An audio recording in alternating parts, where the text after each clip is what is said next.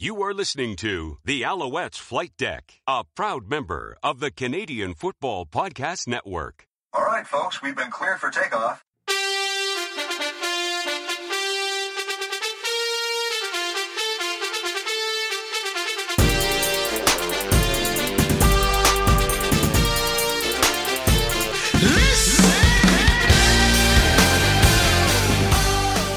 Welcome to Alouettes Flight Deck, podcast dedicated to Montreal Alouettes football, presented by Sport Buff. I'm your host, Tim Capper, along with the Maharaja of Mini Putt, Cliffy D. Hey now. So, do you actually live up to that? Not even a little. And my friends and colleagues will be the first to tell you that no, this guy should not be anywhere near a mini golf course. Yeah. But hey, I'm still counting it as being outdoors, getting fresh air and exercise. Yes.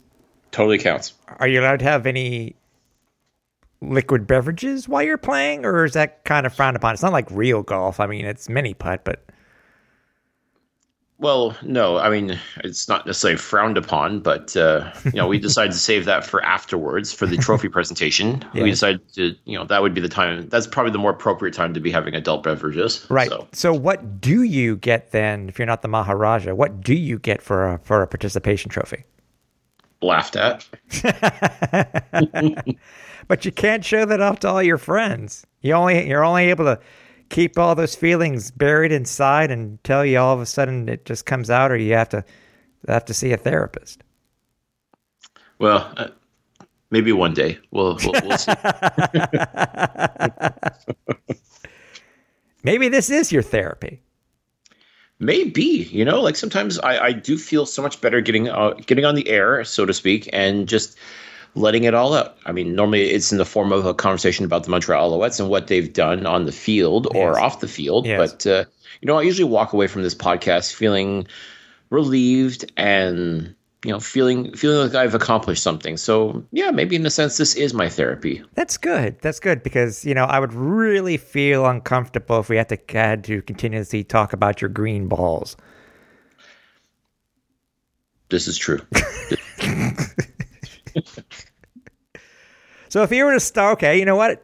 Since we seem to be on a roll and we're sort of into something, so if this were to be a therapy session, and you're relying on that couch there, no, it can't be a couch.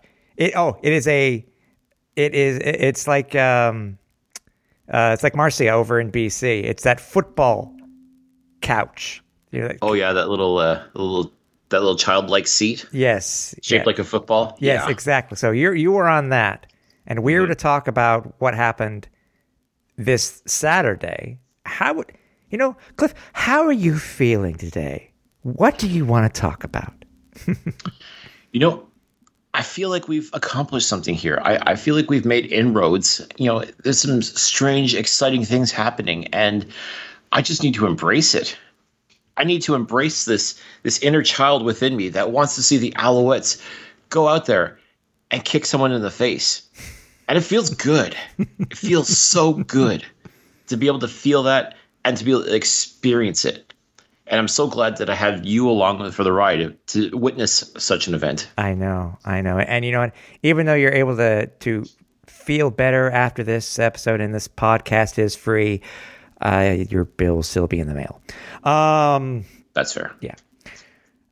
So, yeah, I mean, the game itself, I mean, there's been a lot of talk about the Alouettes' schedule this year, how some team, who is it that doesn't play Winnipeg at all this year? Is it? That would be Ottawa. It's yeah. And we play them 4 times.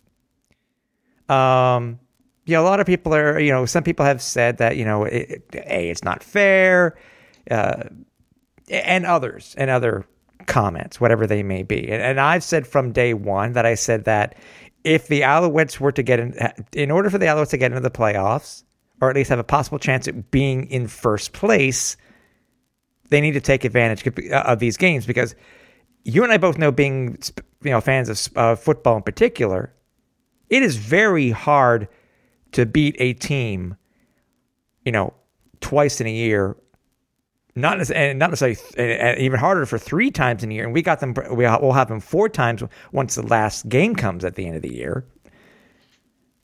What is your thought? Do you think that when people are seeing this team and knowing that 3 of our 5 wins are versus Ottawa so far, is this giving Alouette fans a false sense of security, a false sense of hope, is it misleading fans on how good this team currently is? I don't think so. I mean, the schedule is what the schedule is. I mean, we didn't write it. Alouettes fans didn't write it. I mean, what if the Red Blacks were the class of the league and we still managed to beat them? Would that change? Would we still be dealing with this narrative? I don't think so. And the thing is, we have to do that. The Owls will have to do that. We have Winnipeg back to back coming up in 3 weeks. Now, the one thing that I was looking at that, and I mean, I think Winnipeg can pretty much sew up the Western Division, I think, with a win on this weekend, on Saturday, in which case they're going to be resting a lot of their starters.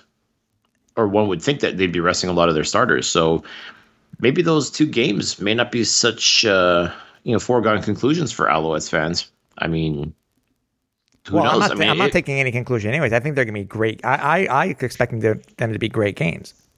Mm-hmm. But we're getting ahead of ourselves. Cliffy, let's not forget something here, Tim. Yeah. We beat the Elks. Yes. And that was, a very dominant win, and that was back when people were expecting the Elks to be a very competitive, if not one of the best football teams out in the West. Right, and that was also at the time that the Elks had our backup quarterback. Right. Which we'll get to. And then, yes, we've beaten the Red Blacks 3 times. And then we beat the Hamilton Tiger Cats, who were very much in first place, or close to, or tied for first, if I'm not mistaken, when they beat them. Yeah. What does that say about the Alouettes then? This whole narrative about who have they beaten, or are they as good as expected, or what? I mean, I've said it before and I'll say it again. You are what your record says you are. Yeah. Right now, the Alouettes are 1 game over 500. Yep, and 1 game out of first place. Exactly. So, and let's not forget too, you look at, in reality, this team should actually have a much better record because they just barely lost to Calgary. They just barely lost to Toronto at BMO Field. Barely lost. Yeah, it's true. Couple of bounces here and there. Barely lost to Calgary. I'll even go so far as to say that the home opener against the Tiger Cats, that was a winnable game too for Montreal. It was just a matter of they beat themselves more than anything else. Yeah. I mean, a couple of bounces here and there, and we could be talking about a team that's far, far better than a 5-4 team. We could even be talking about a team that's 7-2, potentially. I mean, I think there's only 2 games where they flat out sucked and didn't deserve to win. The rest, like I said, a couple of bounces here and there, and we could be talking about a 7-2 football team, probably in first place in the East, and definitely silencing a lot of critics. It's a fair assessment. It's a fair assessment. Now, looking at the game this week, by the way, I'm trying to remember the last. I love having Saturday afternoon games. Weather aside, and it was a little bit chillier than the last time that we went. Actually, it was different than it was. Almost 10 days ago on Thanksgiving. This game was different in itself, being that Matthew Shiltz was getting his 3rd career start for the Alouettes, well, career CFL start. They don't happen to all be with the Owls. And, an Ottawa team that I could say that they almost outplayed us last week. Going into this game, same quarterback, et cetera, and, what did you take from this game? I mean, the Owls did win 27-16. Totally, I wouldn't say dominated the game itself. They dominated the first half. It looked like it was going to be another Labor Day weekend game at first. The defense did absolutely amazing in this game, which we'll talk about. Mm-hmm. What were your takeaways from this game itself, other than freezing our butts off for the players' bus at the end of the game? Well, honestly, the one thing I what I wanted to see was just what Matthew Schultz was going to do in his third career start, whether he was going to continue what he started on Thanksgiving Day when he came in relief of Vernon Adams, or was it going to be a repeat performance of what we saw in 2019, where he'd go in and he'd play okay, but then other things would come apart, like other aspects of the game would fall apart, and he'd end up taking a loss. And I think a lot of people were expecting that too. A lot of people really, truly slept on Matthew Schultz. And I'm glad they did, because they got shown. I mean, as far as I'm concerned, he played a great game. He did exactly what needed to be done to get the W. I mean, he wasn't perfect. Let's not get it twisted. He was far from perfect, but everything he did with precision. Every move he made was done correctly. He did everything that he had to do in order to help get this win. Mm-hmm. He found his receivers. He leaned heavily on Cameron Artis-Payne to run the rock. He even did a little scamper himself, scoring himself a touchdown in the process. I mean, yep. He did everything that a leader should do. He did everything that a starting quarterback is expected to do in the Canadian Football League. Yeah. As far as I'm concerned, he passed the test. He even pulled off a Vernon Adams type of play where he looked like he was going to run, had the wits about him to know where that the line of scrimmage was, and was able to whip the ball to the Alouettes wide receiver and make positive yards. Mm-hmm. So he did everything. Now, there were a lot into this. There's a lot into this game because, going into the game, we thought it was going to be a 1-2 punch of William Stanback and Cameron Artis-Payne. And this is a question that we posed to Matthew Schultz after the game itself, while we were talking to him social distanced, is that, I can imagine, because, it came out, I think it was just about an hour before the game. Well, just more than that, about maybe 2 hours before the game started. It came over social media that William Stanback was out with food poisoning. Mm-hmm. Which, I'm sure that may have thrown the game plan for a loop, considering that you and I were both pretty well certain that it was going to be run the rock, and then throw some stuff in between. Yeah. So we don't know if there's going to be as much passing as there was, but still, when you heard that, what were your initial thoughts? Because I think the Alouettes put it out, I put it out on social media, etc. But what were your thoughts when you ended up hearing that Stanback was going to be out? Well, my first thought was, what dirty frickin' food was he eating in Ottawa that made him sick? Yeah. And let me know so I can avoid that place. Because I'll go to Ottawa every now and again, and like I said, we were there Labor Day weekend, and we were there this past Saturday. So we like Ottawa. Mm-hmm. So whatever the heck he ate, I mean, just let us know which restaurant so we could stay the hell away from there. Yeah. But, as soon as we found out what was going on, that it was just going to be Cameron Artis-Payne, I'm like, okay, that had to have changed the directive a little bit for Matthew Schultz and the Alouettes offense. But now we're going to see a lot more passing as far as I'm concerned. I'm like, great. You know what? Again, this is part of the test. This is how part of leadership is how do you handle adversity? And make no mistake about it, not having the CFL's leading rusher in the lineup is very much adversity. But how do you respond to it? Yeah, you lean on the guy that's there, Cameron Artis-Payne. You have Jeshua Antwi, who can also run the rock pretty well himself. And worst case scenario, you go for a little run yourself. You take a nice little 22-yard scamper to the end zone, and you score yourself a touchdown. I mean, it's just a matter of you react the most positive way possible. You find the positive in a situation, and you make it work. You work your plan. Mm-hmm. You plan your work, and you work your plan. Yeah, and I think that's what Matthew Schultz did this past Saturday, and the results speak for itself. Oh yeah, for sure. Yeah. Just to get it out there, Schultz, 21 of 34, 61%, and once it was a little bit lower than that, but still 61%, 281 yards, an interception, which that was ill-advised. Yeah, that one was just ill-advised. But give props to the defender though, and one touchdown. And what a touchdown! Yeah. absolute beauty to Jake Wieneke. And in double coverage. In double coverage, no less. And how many times have we seen Vernon Adams make that throw and it gets picked off? I mean, once is too many, but, that was my concern, was you make a total gunslinger move like that, either if it pays off, it's great. If it doesn't, it sucks. And even I think all of us were kind of holding our breath to see, like, okay, was it picked off? Is it a touchdown? What happened? Sure enough, as soon as Wieneke emerged with the ball in his hands, yeah, we weren't sure. Oh my God! Yeah, I know. It's just wow, what a touchdown! It wasn't the Geno play in Hamilton, but man, it was up there. Oh yeah, absolutely. And touchdown, Jake, man. I mean, he's man. The ball is just attracted to him. It's drawn to him like a moth to a flame. Yep. It's so wonderful to see. I mean, 8 touchdown catches he's had this year to lead the league. And I think that's incredible. 4 straight games with a catch. Mm-hmm. I think if I'm not mistaken, the next person with the most catches only has 4. I'd have to check. Like that's incredible. Yeah. I mean, like TD Jake, man, like he is doing the thing.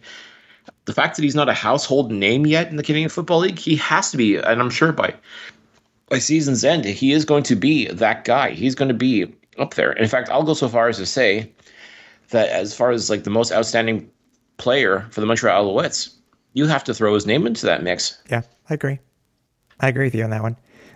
Jake, 7 receptions on 11 targets, 114 yards and a touchdown. By the way, I like Julian Grant's average. 1 catch, 1 target for 55 yards, by the way. Can't beat that, 100%, man. Yep. BJ Cunningham, 2 receptions, 33 yards. Eugene Lewis, 5 receptions, 55 yards. Quan Bray, 4 receptions, 26 yards. And can't forget about, we were talking about Cameron Artis-Payne before, 19 carries, 83 yards, 4.4 average. This isn't this, William Stanback average is probably about a yard more per game. Yard more per rush. But he's been a great backup in what we need for a running back with Stanback, out with an injury and then out with food poisoning. So, and then Schultze too. Schultze was able to get 22 yards. So it's all about making most of your opportunities. Like both Cameron Artis-Payne and Matthew Schultz were presented with opportunities to step up and be the man. And I'd say both of them have definitely done that over the past 2 games. Mm-hmm. We have to talk about the defense, obviously, Cliff, before we get, really talk about anything else, because this defense, wow. And we only heard some of these stats after the fact because and we knew they were doing well, but 10 sacks when I originally heard that number, I was like, what? I guess I lost count, or maybe I didn't count the sack in the end zone for a safety or something like that, because that's crazy. So the Alouettes, it was a team record tying 10 sacks, the most of any CFL team since Ottawa had it. Would you believe the same amount August 30th of 2015 versus Saskatchewan? Yeah, it tied their team record that was set on October 5th, 1986. Incredible. Oh, and here's one quick other stat from the league. Since 1980, road teams have had only 10 plus sacks just 7 times. They did dominate. And without that question. And interceptions and turnovers aplenty. Yeah. I mean, the Alouettes put the wood to the Red Blacks. There is no question about it. This defense came to play, and they were fired up. And you saw Baron Miles, he was dealing out there. Mm-hmm. Like the plays he was calling, he knew he was going. He already saw these guys a few days earlier, so he pretty much knew what to expect out of this Red Blacks team, and he just brought the heat. Yeah, every time they changed the mentality too. There were a few hiccups, but what Ottawa was doing a couple of things. But I mean, the Owls just had it really from the get go. I mean, from first point when they're up 12-0, you got close there, but the Owls just coasted. Mm-hmm. No, that's the thing. Like they did all their scoring pretty much in the first half, and just went into prevent as far as I was concerned for the second half. But even then, they were still racking up the stats defensively. I mean, like I said, they put together a very good game plan against these Red Blacks. And I know they were playing a couple of rookie quarterbacks, and basically they ate their lunch. Simple as that. I mean, Caleb Evans basically absorbed 6 of the 10 sacks that Ottawa's quarterbacking duo endured that day. It was just absolutely incredible. I mean, like this defense has really come alive. Man, so much fun to watch. I mean, it's just incredible. Yeah, no, I agree. I mean, got a fumble, a recovery, 3 interceptions. Just a great day overall for the Alouettes defense, and I think they limited. Ottawa to 85 yards. I think it was 85 yards in the second half. I think that's what it was. Sorry, excuse me. 48 net yards and 5 first downs in the second half. And 1 field goal, I think. Yeah, and just 3 points. But that second half really, I think it did concern me a little bit. I mean, the Owls were up, 25-13 at halftime. That 3 points, by the way, still I don't think should have been because the Alouettes that were out of challenges and couldn't challenge that catch, which really, anyways, is what it is. The Owls got the win, but still. I'm more miffed about the fact that once again, quarterback safety is not a concern when it comes to the Montreal Alouettes as far as the CFL Command Center goes. Because, they got one right. Yeah, one, but I'm sorry, but by the letter of the law, Schulte got hit by, it was roughing the passer. It was. Yeah, I don't know what, and what frustrates me is that usually CFL Ops will put something on why something wasn't called, something on Twitter. They didn't put anything about that play. So we don't know what the reasoning was. No, it was nonsense. And I'm sorry, like I said, and we've seen it before. We've seen numerous instances where you get, if there's contact with the helmet of the quarterback, even if it's incidental or anything like that, they throw the flag. They call roughing the passer. Yeah. That wasn't the case. No, it was not. And again, Kahari was. I don't think he was quite as mad as he was when it happened to Vernon Adams with Abdul Kana and that hellacious hit. Wasn't quite as angry about that, but it was definitely worth another look. And quite frankly, like it burns me just how much that the CFL Command Center can make their decisions and not be held accountable for it. Yeah, it's true. Like there's no transparency. There's no way for people to really truly know how they've come to the conclusion that they did. And I would say the exact same thing if the shoe was on the other foot. If Montreal committed the same atrocity, you just want to be consistent. More than anything else is just be consistent. If it's roughing the passer, it's roughing the passer. If it's not, it's not. Fine, whatever. Just you make the rules, you have to enforce them, no matter what. Otherwise, what's the point? Yeah. No, I agree. I mean, we've talked about this in the past. We've talked about how other football leagues would bring the viewers into the review booth to at least try and get some sort of perspective as to where the officials are making these decisions from. The fact that the CFL still doesn't do that is ludicrous. I mean, we certainly don't expect the NFL to do it. NFL too, by the way. I wish the NFL did it also. Oh, absolutely. Like, it's just NFL and CFL, for whatever reason, just I don't know what they're afraid of. I don't know what they're hiding. But the idea that they can't seem to make this a thing. Yeah, claim it's technology. Yeah, no. As they say, excuses are like buttholes. Everybody has one, and they all stink. Any concerns for you concerning this game? I mean, it was nice to have the Alouettes hold the ball for 36 minutes this time around and win. It was nice this time around.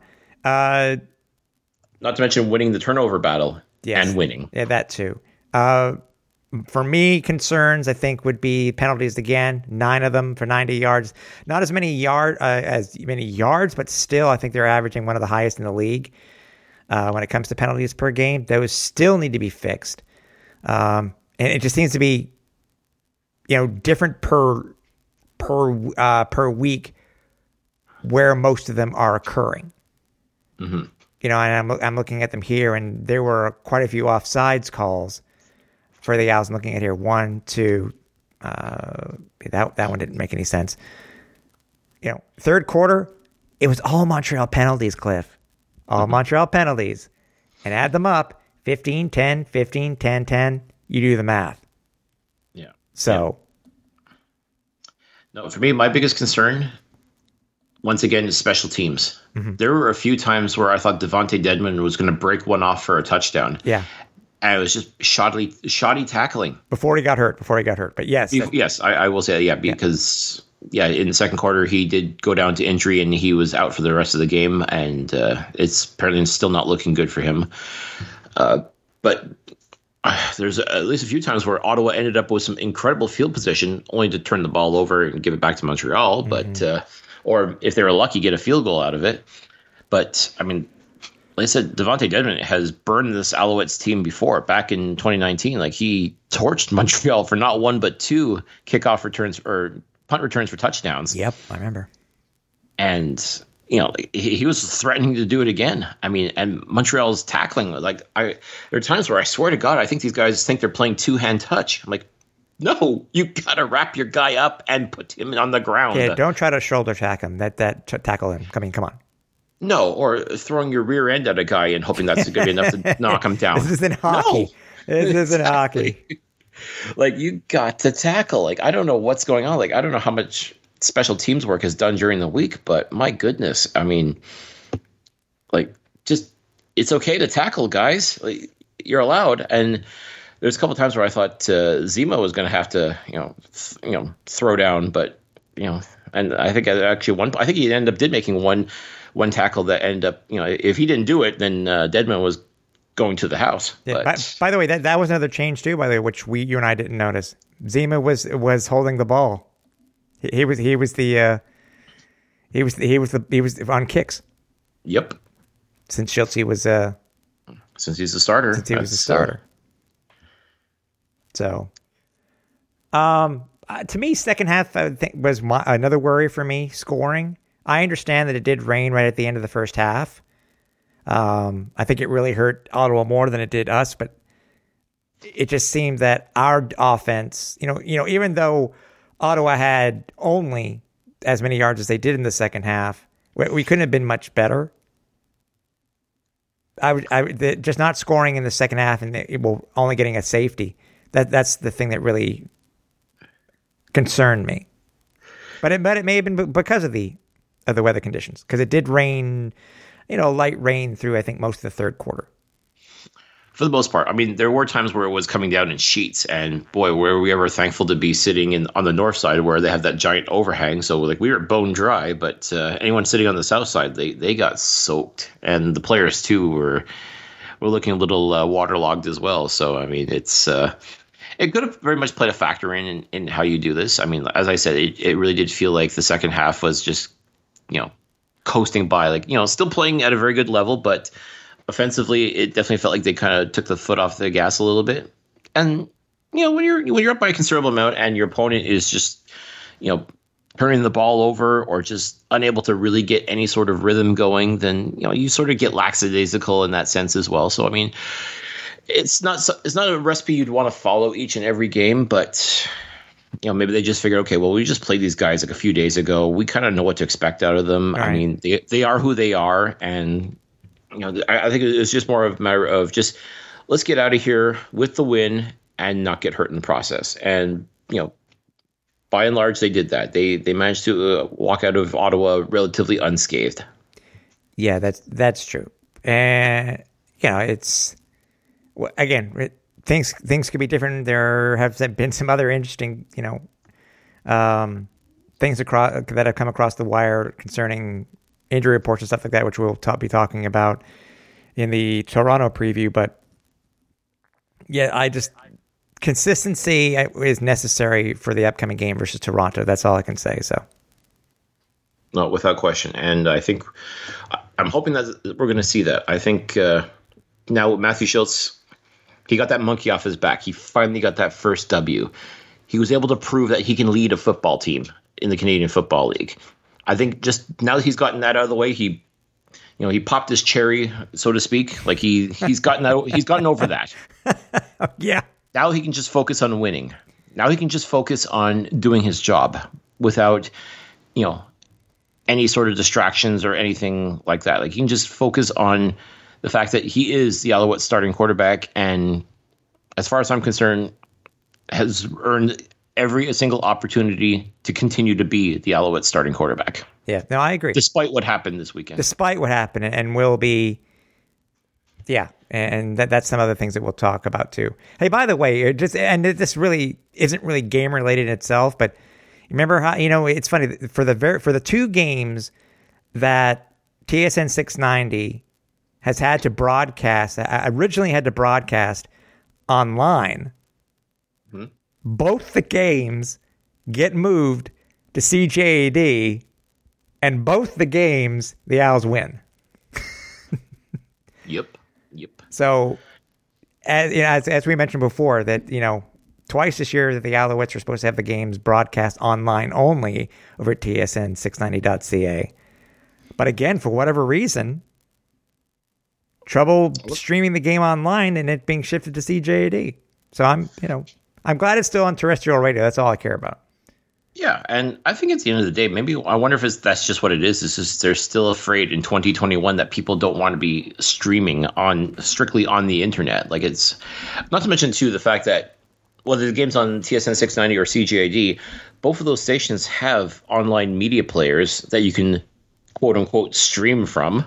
Right. But you know what I mean? It's not an actual just a streaming game in itself. No, but I also wonder too if maybe it's just having that backing of, okay, we got to have an actual radio. It's got to be on an actual honest to goodness radio station for it to seem legitimate. I don't. Well, you know what? Considering that CF Montreal has had to do the same thing this year, and I don't know if they've had the same issues. I don't know. I understand your point. I would love to go by that thought process, but I think this is just technology just not working. But in 2021, I mean, I agree. It's like every Sunday I'm able to, if I want to, I can go on to Sirius XM and listen to this, listen to my Steelers play on a dedicated Sirius XM station. While I'm not watching on TV, but it's on terrestrial, still on terrestrial radio in Pittsburgh. Right. Or again, as far as streaming goes, people want to, I think maybe it could just be a matter of if you're going to be streaming, quote unquote, you want to actually see what's going on. You want it to be visual, not just audio. So maybe that may have be playing a factor into it as well. I don't know. Before we talk about the upcoming news and obviously the big game for first place with the Toronto Argonauts, I want to remind everybody that we are on social media. You can find us over at Alouettes FL Deck on Twitter. You can find Cliff over at Cliffy D, and you can find myself at Repact, RAPPACT. If you haven't missed any of the past episodes, including, by the way, the episode that we had last week with David Arsenault from RDS, it's still a great listen. It seems to be a very, very popular, actually, from what we've seen and the numbers that we've seen. But if you happen to miss it, you can catch up on all of our archive podcasts over at alouettesflightdeck.ca. And also do not forget about our other places. You can go to Instagram, which we're trying to get up, still trying to do, Facebook, each of our accounts over at iLily. Listen to our 15-second blurbs about the Alouettes. And there are other places also, too, that people can listen to us. Right, Cliff? Absolutely. First and foremost, you can definitely find the Alouettes Flight Deck on YouTube. All you have to do is just search for Alouettes Flight Deck, and you'll be brought up to a whole bunch of episodes that you can check out. Once again, folks, I got to remind you, please, if you are going to go check out the Alouettes Flight Deck on YouTube, make sure you leave a like, make sure you subscribe to the channel. And I can't say this enough. Once we get to 100, we have an absolutely amazing prize that we want to give away to everyone. So please help us get our subscribers up so we can get our own URL on YouTube. Mm-hmm. If you'd still rather just listen to the podcast on your favorite platform, you can do so. I mean, we're on. You can do both. You can still like us on YouTube and head over and go over to other ways, other aggregates, right? Absolutely. I mean, and let's face it, anywhere where you can listen to a podcast, chances are if you type in Alouettes Flight Deck in the search box, more than likely you're going to find us there. And we're on all the major platforms. So, once again, feel free to subscribe, like, show us the love, give us a good commentary. If you got some, constructive criticism, by all means, send it our way as well. I mean, good, bad, we'll take it. We want to hear from you. If there's ways we can improve the show, by all means, let us know. I mean, that's what we're here for. We're here to entertain and inform you folks. And the only way we can get better is if you let us know what we're doing wrong. So by all means, and if we're doing things right, then let us know that too, so that we'll keep doing what we're doing. Exactly. Let me think. Oh, and just a quick teaser for everybody for next week's show. Thanks to our presenting sponsor, Sport Buff, we will be having another giveaway. So stay tuned. Make sure you tune in for that for that next episode. There you go, folks. If you want that Alouette swag, you should be tuning in. Tell your friends, tell your family, tell everybody. Yeah. Tell them to check out the Alouettes Flight Deck, and you just may walk away with some pretty killer gear. Exactly. All right. So the big news. Obviously, the game itself finishes. We had heard, with Vernon going down in the press, Danny Maciocia is like, I'm not actively looking for another quarterback. Usually when you hear that, especially in Montreal, when it comes to Montreal sports teams, if they say they're not going to do something, that means they're going to do something. Yeah, especially that. It comes across the wire on Sunday. I think it was less than 24 hours since the game was played. Mm-hmm. The news comes out that the Alouettes had acquired former Elks quarterback Trevor Harris. Mm-hmm. And in exchange for him, we only, I'm saying that we only gave up American defensive end Antonio Simmons, who I think has been hurt for the past 2 games. Mm-hmm. My first reaction, first and foremost, was, thank God we didn't give away any other first round draft picks, considering this was a pretty big name quarterback, but I'm guessing because his stock had sort of soured. Had soured based on I don't know, because he was the third stringer. There might have been an issue between him and their GM. Depends on who you believe. Maybe it was because of a vaccination issue. I don't know. But we now have Trevor Harris as currently our backup quarterback.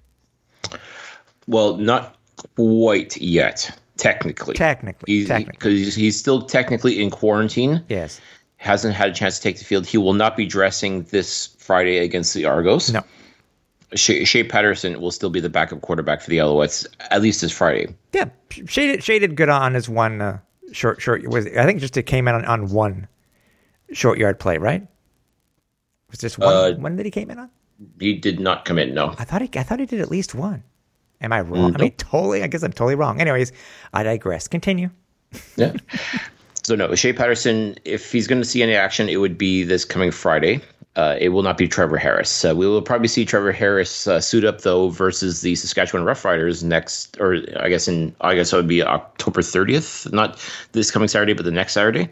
Right. That's when we'll more than likely see the debut of Trevor Harris in an Alouettes uniform. Yes. Thoughts? Which is understandable because also too, in addition to being in quarantine, he just got to Montreal on Tuesday. So I mean, like 2 days is hardly enough time to even think about learning all of the plays and everything like that. So, but Cliff, I know where you're going with this. Huh? I know where you're going with this. Go ahead. Let it out. Oh, but Cliff, wasn't this the same team well, not the same front office, but wasn't this the same team that happened to start a certain someone by the name of Johnny Football after how many days of being on the team after being traded to Montreal from Hamilton? Yeah. Well, he didn't start, and he was dressed. He was dressed. They trotted him out there in a uniform, but he did not see the field, thank God. No, that just gave the asshole fans enough time to say, "We want Johnny." Yeah, and these are the same fans that now love Vernon Adams, but they were, ready to throw him out. They were disrespecting Vernon in that start. Yes, 100%. And those fans, quite frankly, can go suck a lemon. Because look what's happened now. I mean, thank God Vernon Adams was able to get past such nonsense and become the leader that we always knew that he could be and beyond. Yeah. So now I am just glad it seems to be that we have a head coach who knows the right thing to do. And this is the right thing to do. I'm very surprised we have, but I understand the reasoning because he is Trevor Harris is he's a veteran. Mm-hmm. He played okay, for part of the year. He just fell on hard times and no matter what the other issues were. But again, as I mentioned in my Lily earlier this week, this is Matthew Schultz's team. Matt 100%. earned this spot at being the starter, and because he was the backup. Mm-hmm. So this isn't TO where they didn't know what they were doing. They weren't sure who to start. Anyways. But any thoughts though on Harris coming? Because we hear the whole thing where he went to the States, and I'm just going to say this and put it out there, and I'm going to leave it as such. Where there was a potential issue. I don't know why it becomes so politicized. I understand that we want to know what a status is, considering that the Alouettes are one of the top teams, and it seemed to be the top teams in the league, where the vaccination rate is one of the highest in the league, and coming from a team in Edmonton, which, as everybody remembers, you had 14, 15, 16, 17 players that had COVID. The whole question about was he vaccinated, it came out. John Lube reported today that no, he didn't get it, but something changed his mind when he went on the bye week in the States. He said he needed to do what he wanted to do. I understand, and all that's what it is, but I'm just gonna say I'm still skeptical. I understand it's your choice to get it done or not, but with these days, businesses are asking it to be done. Anyways, I'm gonna stop there. But it's what were your initial thoughts when you heard this, that we had acquired Trevor Harris? Well, my concern among many is the fact that, as you said, this is Matthew Schultz's team now. I understand you don't want to go into the playoffs without, to not have an experienced quarterback for the playoff run is definitely a concern. I mean, Matthew Schultz is definitely an experienced CFL quarterback. Shea Patterson is not.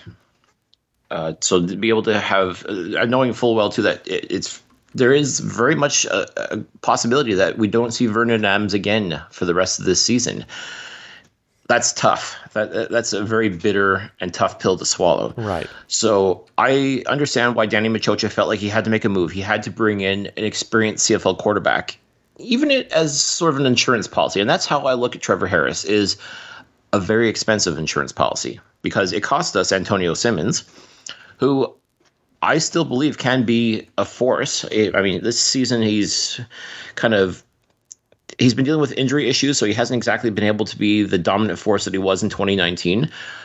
But I mean, to me, that's a blip on the radar as far as I'm concerned. I fully expect him, if he's healthy, and once he gets healthy again, I expect him to become one of those dominant defensive players that we like to see in the Canadian Football League.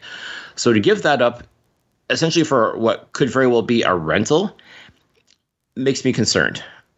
I get it. You want to make sure you have an experienced quarterback at all times. I don't think Matthew Schultz is going to lose his starting position on anything other than injury. The only way I see Trevor Harris going into a game would be because Schultz is injured. Right. At least I want to believe that. My concern is, God forbid, if Matthew Schultz just falters a little bit, then everybody's going to be panicking.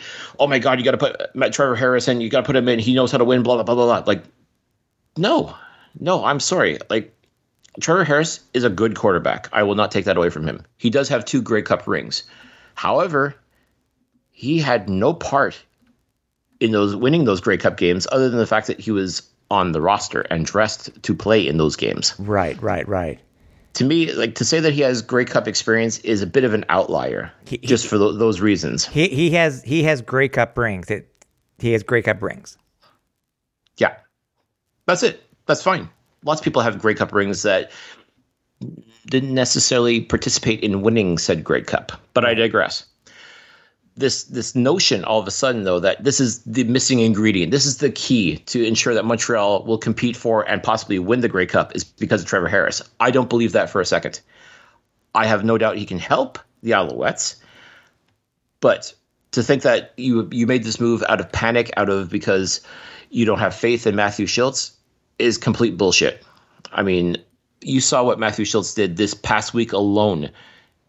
It was nothing short of incredible. The way he was able to come in when Vernon Adams went down, help engineer the game-winning drive against Ottawa at home, then to go into Ottawa and play the game that he played. It wasn't a perfect game. We get that. But he still did everything that was expected out of him and more. Most importantly, he got the win, which is phenomenal. He proved that he can be a winning quarterback in the Canadian Football League, hands down. Don't give me this nonsense. Well, it was against the Red Blacks. So what if it was against the Red Blacks? At the end of the day, he had a job to do. He went out, he did his job, and he did it very well. Now, if Trevor Harris can come in here and help this team, that's great. But to anoint him as the starter, to put him into the lineup, to, all this other nonsense, when quite frankly, he was a healthy scratch in the last Edmonton Elks game. And to me, I'm at a loss of words when people start making him out to be like the missing ingredient for the Alouettes' Grey Cup run.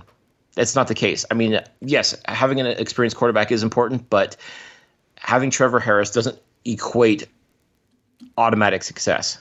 The Alouettes were successful without Trevor Harris. If anything, beating Trevor Harris that first game kind of helped lead the Alouettes to the path to where they are on right now. Again, my concern also too is he's comes with a very high price tag. I mean, if the Alouettes, and I'm still trying to see if I can. And now it wasn't mentioned in the press release, and obviously the CFL never happens to mention. Only at Major League Baseball actually does this. I'm curious to know how much of his salary the Owls would be paying on this. Was it just a straight up 1-for-1 trade? Because how much was Simmons being paid? I don't think it was not nearly as much as what Trevor Harris was being paid. no kidding. Trevor Harris is one of the top 10 paid quarterbacks in the league. Yeah. I'm curious to know how much of his salary. Again, yes, mind you, it's prorated, and yes, where we are. But how much of that is Edmonton going to be paying? Some of that? Are we paying all of it through the rest of 2021? See, this is a good question. I think which I can't get the answer for. Right, because I mean, anything financial is always. Well, no. Even the people that I frequent, I can't get any answers, or nobody knows, or nobody's making nobody. There's a cone of silence, and that's typical. I mean, when it comes to things of this nature, but I mean, again, once the season's over, the Alouettes are going to have to make a very big decision. Mm-hmm. Do you keep Trevor Harris and that high price tag, knowing that you have Vernon Adams, you have Matthew Schultz, who again doesn't cost nearly as much, but I mean, now the question becomes: do you keep VA or do you get rid of Harris? So, in which case, as I said, he just becomes a very expensive rental player. Yeah, because you can cut him. That's sort of like what they do. There are hired guns in Major League Baseball, Cliff. I mean, the Jays did it. The Jays even did it during their runs for the World Series back in the 90s. Mm-hmm. That's what the trading deadline's for. To bring in the players that are the contenders, and then the pretenders get something to hopefully allow them to become a contender in years. Mm-hmm. In future years. Yes. What I also take umbrage with is the fact that he's being compared to Zach Collaros. Again, the sense that Jesus, I've seen that too. It's like, I roll my eyes so hard. I mean, when you talk about hired guns, I think I've had to go look. You know, my eyes have popped out of my head, and I've had to find them before my cat starts to try to play with them. I mean, it's like, come on. Yeah, no, because again, no, it's not even close to an apt comparison by any stretch. Yeah. I mean, it's not. It's really not. I mean, I'm baffled at this. Like, other than the fact that yes, it was we're close to the trade deadline for the CFL, and the Alouettes make a move, bring in a quarterback that has had some hardships, but then all of a sudden finds his form at the best possible time. And who knows? If Trevor Harris does actually get into the lineup and plays and he does outstanding, sure, it makes for a good story. It means the Alouettes are winning, which is always a good thing. But this notion that you expect him to become just like Zach Collaros or any of these other hired guns, I mean, everything, all of this does is just undermine everything that Matthew Shiltz has done for this team, which is, to me, extremely disrespectful. Yeah. It undermines what Vernon Adams has done for this team before he went down to injury, which is, again, also disrespectful. To anoint this guy as a savior is ridiculous as far as I'm concerned. I mean, I'm definitely curious to see what he can do. If he says he's ready to help out the team no matter what. If that means being in a backup role, if he really is truly that insurance policy that if Matthew Shiltz gets hurt, he can step in and do the job. Okay, I mean that's fine. I mean there was also concerns too until recently about his vaccination status. Yep. Which, as I mentioned before, I'm still questionable of it too, even though it's come out what it did. Anyways, continue. Sorry. Well, I'm trying to get off that because yes, I understand. Anyways, continue. Well, and again, my understanding is that one of the conditions Machocha had said was that Harris has to be vaccinated. So if that was the case, and listen, I'll take it at that. If he is vaccinated, then fine. That's great. Because again, my concern too, knowing that he wasn't vaccinated, was okay. The Alouettes have one more road game in Winnipeg to play. What if we're in a scenario where both Shiltz and Shea Patterson are injured, and you need a quarterback? Yeah, and your unvaccinated quarterback can't fly with the team, can't travel with the team. That's a hell of a long drive from Montreal to Winnipeg. I'm glad you brought that up because that was part of the big news announced today. And what's funny is that former Alouettes running back James Wilder went off on Twitter, and people went off on him. As they should. I mean, again, he's entitled to his viewpoint. And maybe the fact that he's playing for Edmonton, who has no hope in hell of making the playoffs, that could be also a deciding factor as well. But, I don't blame people for being upset with him coming out and saying what he said and, almost seeming to be proud of the fact that he's not vaccinated. I mean, okay, if that's your stance, then that's fine. You're certainly entitled to it. It's, but again, it really makes me wonder, especially too, like James Wilder actually posted a very glowing, tweet about, how he wanted to play for Trevor Harris. That was the reason why he signed in Edmonton, because he was a leader and all this stuff. Like, just so much glowing stuff as Trevor Harris was leaving for Montreal that Wilder posted this.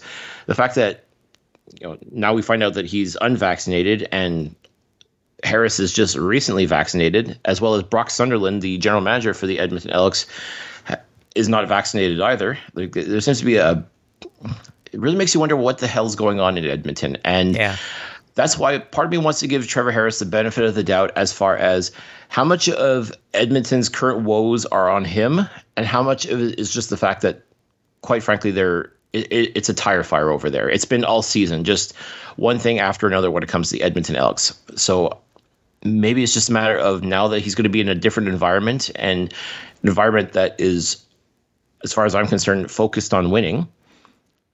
How is he going to be able to contribute to that? What is Trevor Harris going to be able to bring that is going to help Montreal stay the course to where they are now, where they've found success.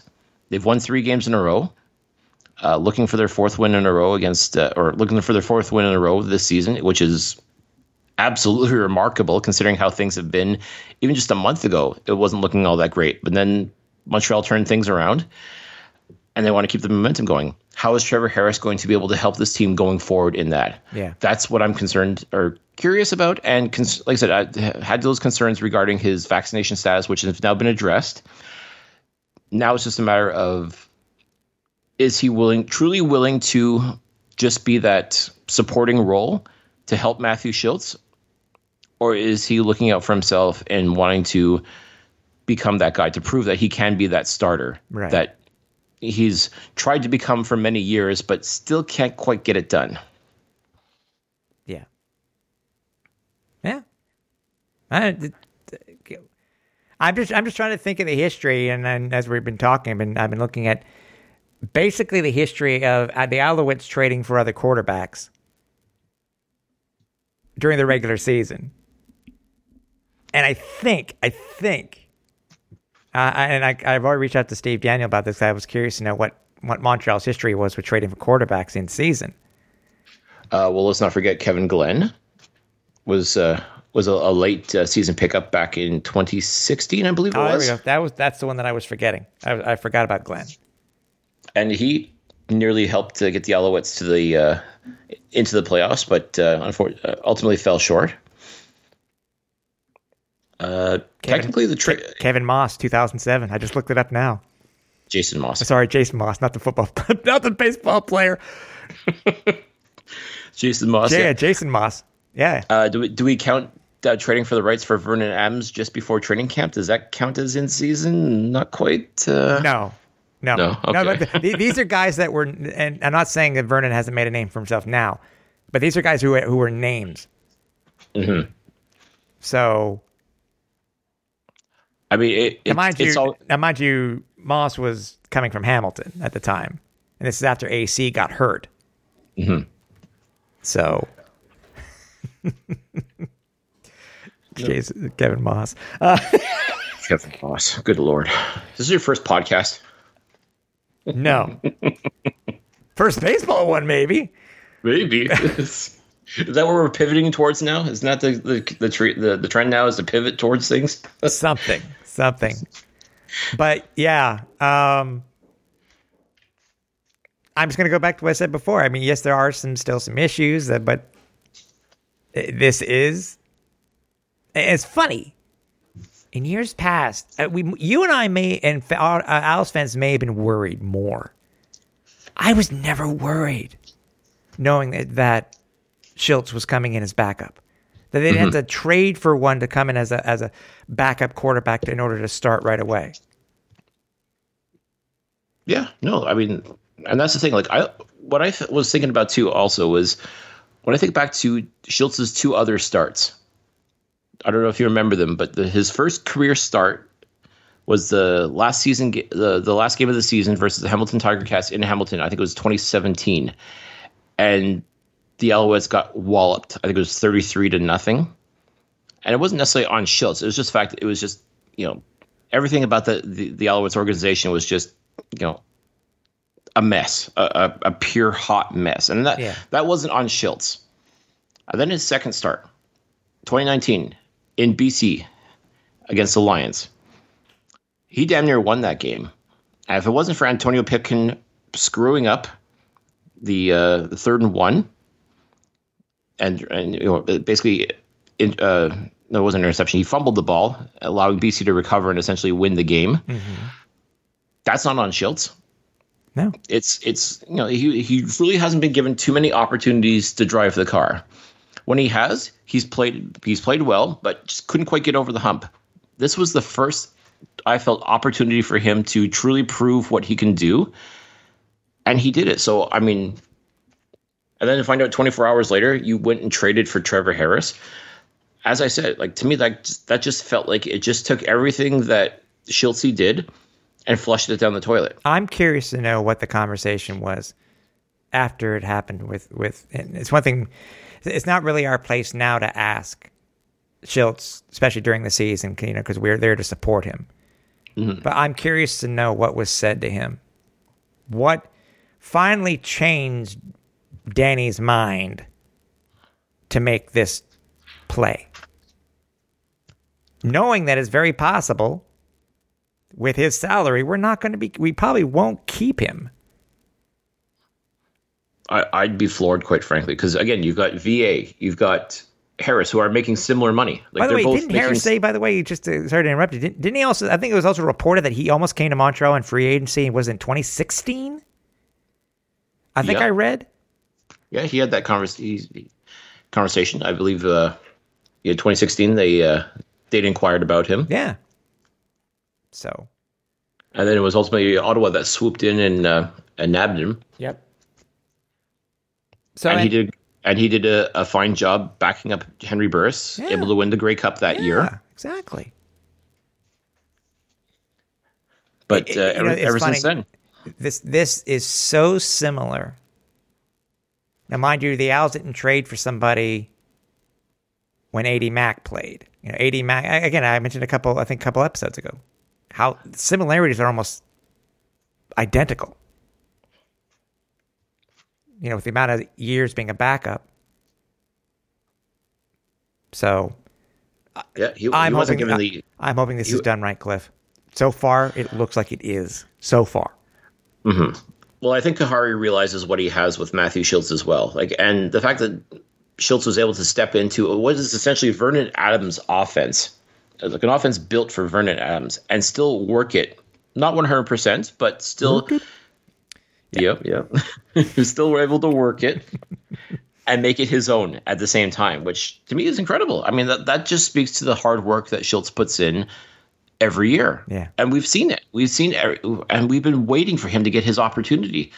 And we knew, just give this guy a chance. He can do it. He can do the job. Yeah. And now we're seeing it. And if he again, I fully expect him to go into this game on Friday against the Argos. And I'm not going to guarantee a win or anything like that, but I expect Matthew Schultz to do exactly what he did against Ottawa. Just go in there and work your plan. Yep.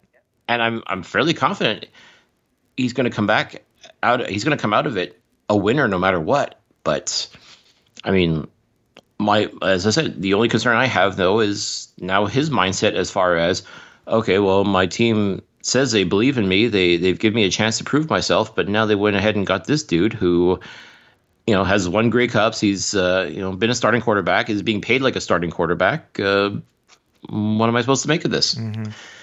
I agree.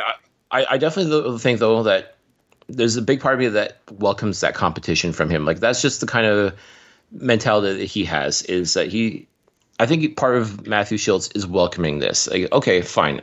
You want me to prove myself again? I'll do it. And I'm fairly confident, Tim, that he's going to go out on Friday and he's going to ball out because we expect him to do that. We expect him to be the leader now. This is his team now. For the time being, this is his team. And I will say the only way truly that I expect to see Trevor Harris in the lineup is if Matthew Schultz gets hurt. Yeah. Simple as that. Who is it that said that the Owls were just worried? I remember hearing it. Because I heard it a couple of times. That it seemed like every play on Saturday, Owls fans were just hoping that Schultz wasn't going to get hurt. He's waiting for that next play for him to go. Where did I hear that? Because I heard it, and obviously it's stuck in my head. Anyways. Schultz, we're behind you, buddy. For sure. 100%. I mean, we've had Matthew on the show. He's just an absolutely great guy. I mean, on and off the field, he's just a class act, 100%. You've heard it in the interviews we've had with him. We've had numerous encounters with him. I mean, just like I said, absolutely good dude on and off the field. There's no question in my mind. This is his team now.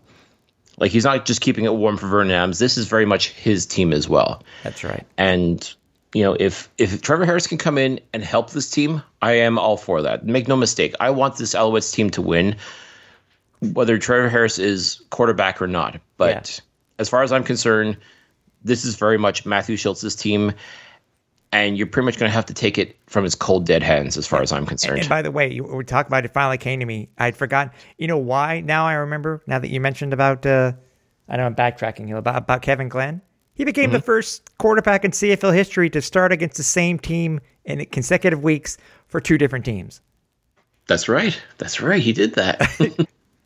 So, quickly go over some of the transactions. Quite a few. I think what's funny, by the way, is that we pick up another quarterback on Sunday, and then the Owls pick up another one on Monday. Do we know anything about Austin Simmons? He's a quarterback out of South Dakota. I honestly don't. He's not been in camp before with us, has he? No. It was Dormandi who had been in camp before with the Alouettes. Okay. And he also, too, was added to the practice roster. Yep. Also, DeAndre Wright was released.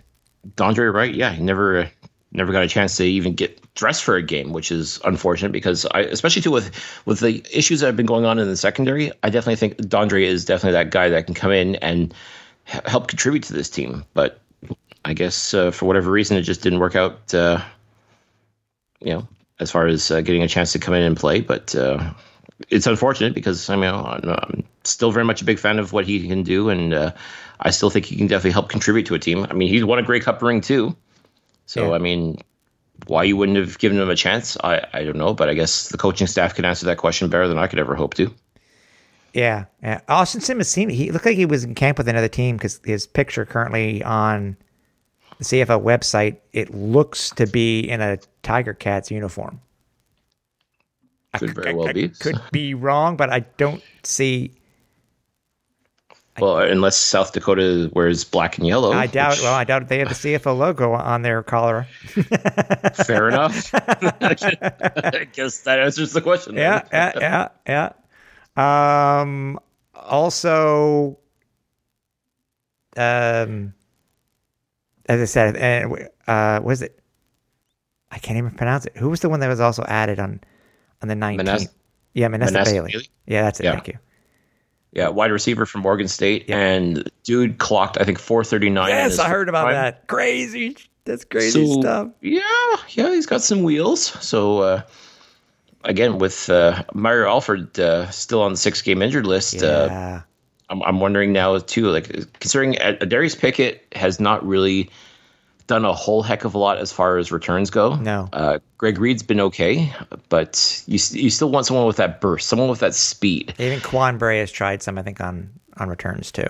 He has, and again, these guys have done okay, but not outstanding. Like I said, certainly not compared to Mario Alford. So I mean, not having him in the lineup is definitely tough. So I'm wondering if this may be that secret weapon that the Alouettes are going to bust out maybe towards the end of the season. Yeah. Once he gets in and gets the playbook down, get someone with that kind of speed in the lineup. Very possible. Very possible. Could be fun. Okay. Here's the interesting stuff now. Obviously, we got the Toronto game coming up on Friday. Huge matchup. It is essentially a game for first place. And as you and I both know, Cliff, the Owls and games for first place have not gone so well in the recent future. What right now frustrates me and what concerns me the most at the moment is the injury report. As everybody knows, William Stanback was he was a scratch because of food poisoning. Mm-hmm. Then Cameron Artis-Payne yesterday showed up as being a first with an illness also and did not participate. And it was announced today that Cameron Artis-Payne will not be playing for the Alouettes. Okay, That's cool. William Stanback seems to be back to normal. He's at full participation. But, Cliff, there's more. Not only do we have Cameron Artis-Payne out for illness and not participating, but we also have Tony Washington, Deshwan Antwi, and Chris Aki also listed as illness and not participating. Mm-hmm. As I put on social media, WTF. Yes, it could be just a cold, could be a stomach bug, it could be something, but it could also be COVID, but we would have to be told. Well, they would have to be put into COVID protocol. Exactly. Okay. Did Stanback really have food poisoning, or did he actually have a stomach bug? Because I don't think, in my opinion, I don't think you'd have three other players, a linebacker, a running back, and an O-lineman, and another running back, with Cameron Harders-Payne, getting sick. It has to be more than food poisoning unless they all ate at the same place and they all affected them after the fact. But it only happened later on in the week, though. That's the thing. Right. So it's on the surface, I can see why this doesn't pass the smell test. It's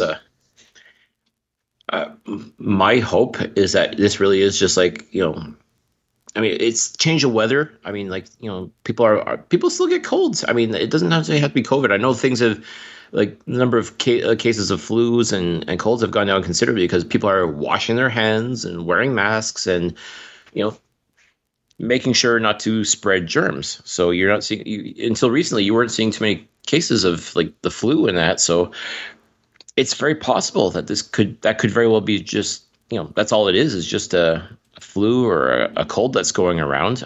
I sincerely hope that's all it is. I mean, but it's definitely weird. I mean, it's definitely, especially like I said, after William Stanback goes down with food poisoning, and now other people are down with illness. Food poisoning, I believe, is not contagious, but on the surface, you're 100% right. It definitely looks bizarre. Yeah. And God forbid, we got Stanback back in the lineup on Friday, but no Cameron Harders-Payne, and I guess we'll see what happens with Jeshurun Antwi. Does this mean now the Alouettes lean more on the fullbacks to act as running backs? Yeah. Guys like Alexandre Gagné and Christophe Normand could very well be. We may start seeing some Tynan formations because that's how you get these guys into the game if they're not going to be running backs. So we'll definitely make things a little bit interesting. Very much so. Positive note, though, and I think it was announced today. I think I read in the French media. Marc-Antoine Decoy is going to be starting. Yes, very exciting because. Actually, it's funny. We saw his last game, that first game against Ottawa at TD Place. You're right. he was there, and that's unfortunately where he got injured, and we haven't seen him since. So hopefully we're not the bad luck charm for Marc-Antoine because dude's a heck of a player. I mean, he was definitely doing very good things at the free safety position. So now the question becomes, what do we do with Ty Cranston, because he's been filling in the role very nicely, I might add. I mean, not perfect, because as I said, the secondary as a whole has been a lot of hit and miss for the past few games. But maybe with Decoy in there, you switch Cranston over into the boundary for as a halfback or even a corner. But I guess we'll see what happens. I mean, I'm hoping now with Decoy back in the lineup that'll help settle things down a little bit more. Also, Jean-Samuel Blanc is also coming off. Have you heard anything about him? Is he going to be a backup?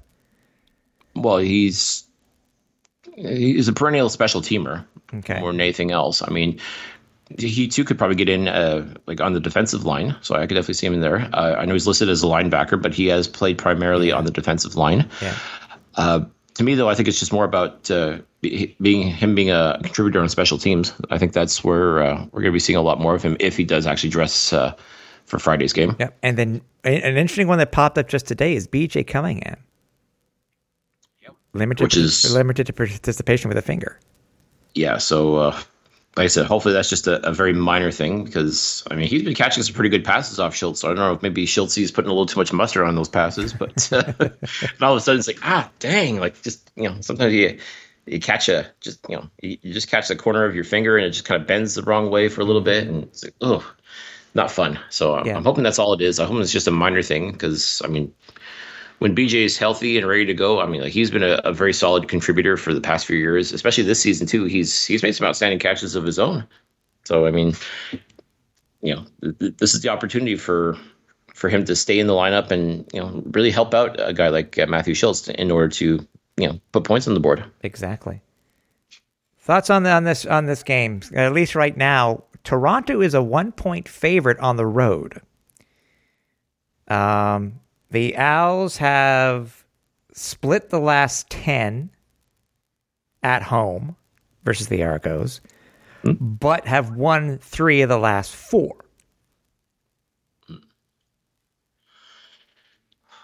Well, and we know it's going to be Macbeth starting, and Macbeth did have a pretty good game versus the Alouettes the last time they played.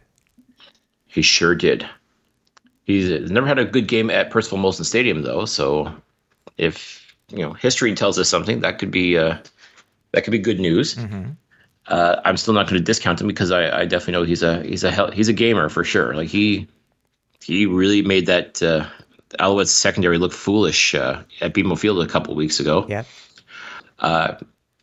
Also, too, Henoc Muamba is expected to be back in the lineup, so this will be his first game back since leaving Montreal. Yep. And he's always a threat. You know that. Yes, I do. And I'm pretty sure he's going to be extra motivated to go back to his old stomping grounds and remind the Alouettes of who he is. So I can't say I'm looking forward to seeing him. I'm always happy to see Henoc play, but in this instance, I wouldn't have been too upset if he didn't make the trip to Montreal. Yeah. Realistically, though, it's going to come down to I think what we saw last game was the way that McLeod Bethel Thompson was able to spread the ball around. Yeah. He got even though he had a bunch of no-name receivers in the lineup, he still made it work and really took advantage of the fact that Montreal secondary just was absolutely awful at tackling. Yeah. They couldn't stop these guys for love nor money. And the Argos took advantage of the fact that Vernon Adams was playing a little bit hurt, but at the same time, like he was just making terrible reads. And I think they're hoping that Matthew Schultz does the exact same thing, which personally I don't see happen. Like just based on what we saw against Ottawa, I think Matty saw the field very well. He was able to spread the ball around to his receivers. I expect him once again to lean on his running back. This time it's going to be William Stanback, and I think Stanback is going to reclaim his throne as far as the running back for the Alouettes, mm-hmm. and also pad his stats a little bit too, and make sure that he stays as one of the top rushers of the Canadian Football League. People need to remember too, the last of these that Stanback played against Toronto, 19 rushes, 133 yards, and a 7.0 average. There you go. So, actually, Vernon went off in that game too. 382 yards. No, and I definitely think it's going to be a very competitive game. I mean, I'm not going to go out and say that the Alouettes are going to win easily. No, they may not even win at all. But right. I think that it'll definitely be a very tightly contested contest. I think it'll be a high-scoring affair, and I think it's going to be a lot of fun too. To be honest with you, this is a game again. This is one of those games that the Owls, in my opinion, have to win. They have been so. I would love to go back and see what the Alouettes' record is in games where they could potentially take first place or tie for first place based off of a single game versus the first place team at that time. Again, as I said before, the Owls really do not have a good record, in my opinion. I don't think they have a good record recently. The games that they just let them, they just haven't seemed to show up. This is the game, in order for the Alouettes, if they have any chance, based on their current schedule that they have left in the season, any potential chance at winning the East, they have to win this game. They have to win this game. Because if not, then they've lost the season series to Toronto. And they will be 2 games back, with Saskatchewan and Winnipeg coming up over the next 3 weeks. Right, and Saskatchewan, they're kind of reeling right now. They're playing Calgary again on Saturday, who they've lost the last 2 games to, or was the last 2 games or something like that. Well, they lost 2 games to Calgary in any event, and then we'll see what happens in this 3rd game. But now mind you, this is Saskatchewan going to Montreal. Could be a different story there, but they're kind of reeling a little bit. As I said, Winnipeg could pretty much have this whole thing sewn up with a win on Saturday. Mm-hmm. In which case they'd have to look at resting some starters. But they've also made some big moves as well. They finally got their kicking game sorted out. They've also added a couple of key pieces from the past. I mean, they're loading up for the playoffs as well. So I mean, I expect them to be benching a couple of their starters, perhaps, just to make sure nobody gets hurt. So I don't know what kind of an effort level they'll have, but that doesn't mean that they're going to be gimme games either against the Alouettes. So I mean, Montreal's going to have to work for these wins. All of them. Yeah, but we again don't look ahead. It would be nice to be in a virtual tie or in first place by themselves if they can win by more than 3 points.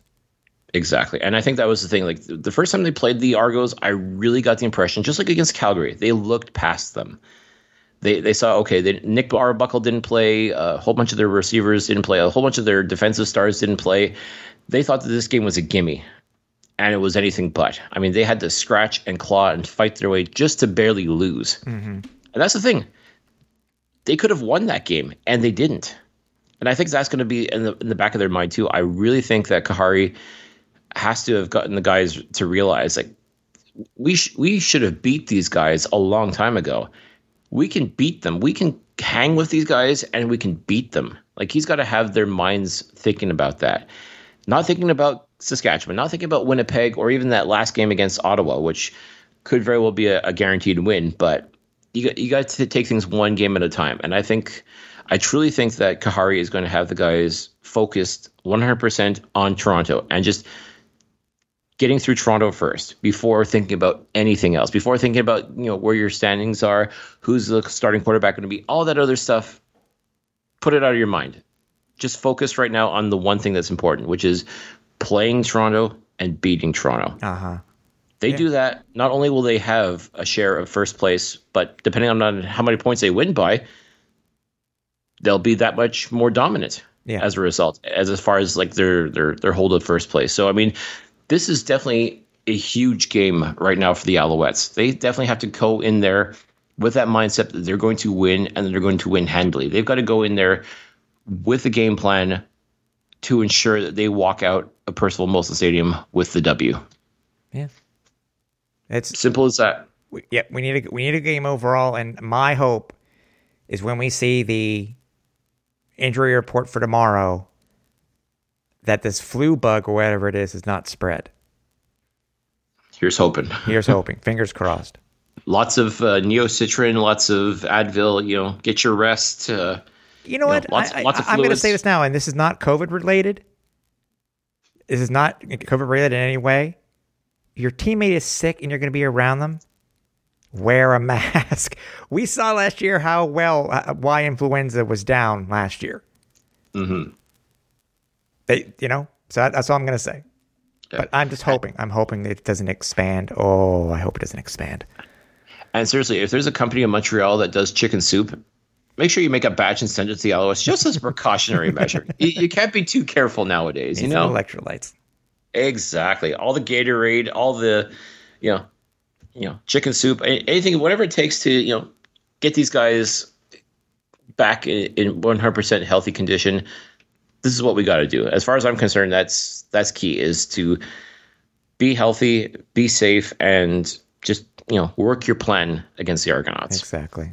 Hey, we appreciate you guys for being with us this week. It's Cliff and I really have a lot to talk about, and it for us to be going on for as long as we have this episode, it's especially without an interview, we really appreciate your time, and hope you enjoy the content that we put out every week. So again, if you have any questions, just shout out to us on social media. We'll be great, and we'll be happy to talk with you guys.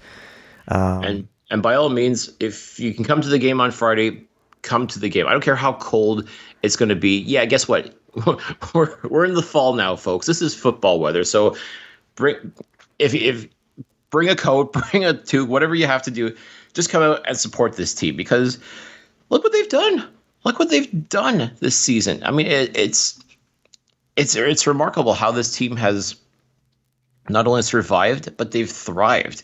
I mean, they're a 3-game winning streak.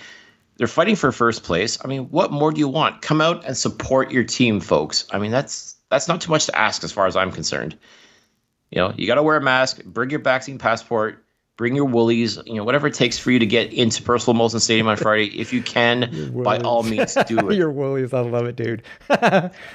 Well, listen, I mean, the summer is over. It sucks, but I mean, this is football weather, folks. For the first time, you actually may see Cliffy and I, if you're looking forward to the game, both of us may be breaking out our throwback our Delta jackets. So nothing like satin Delta logos and Alouettes football, baby. Listen, it's got to be done. It's got to be done. Got to stay warm first and foremost. Exactly. But if it would be stylish at the same time, I'm not spooning with you. I am so sorry. We'll see. We appreciate you guys for staying with us this week. And we'll be back next week, hopefully with some positive news and talk about the first place Montreal Alouettes. But for everybody here at the Alouettes Flight Deck, for Cliffy D, I'm Tim Capper. We're on Final Approach. Spooning. Good Lord. Take off to the great white north. Take off. It's a beauty way to go. Take off to the great white north.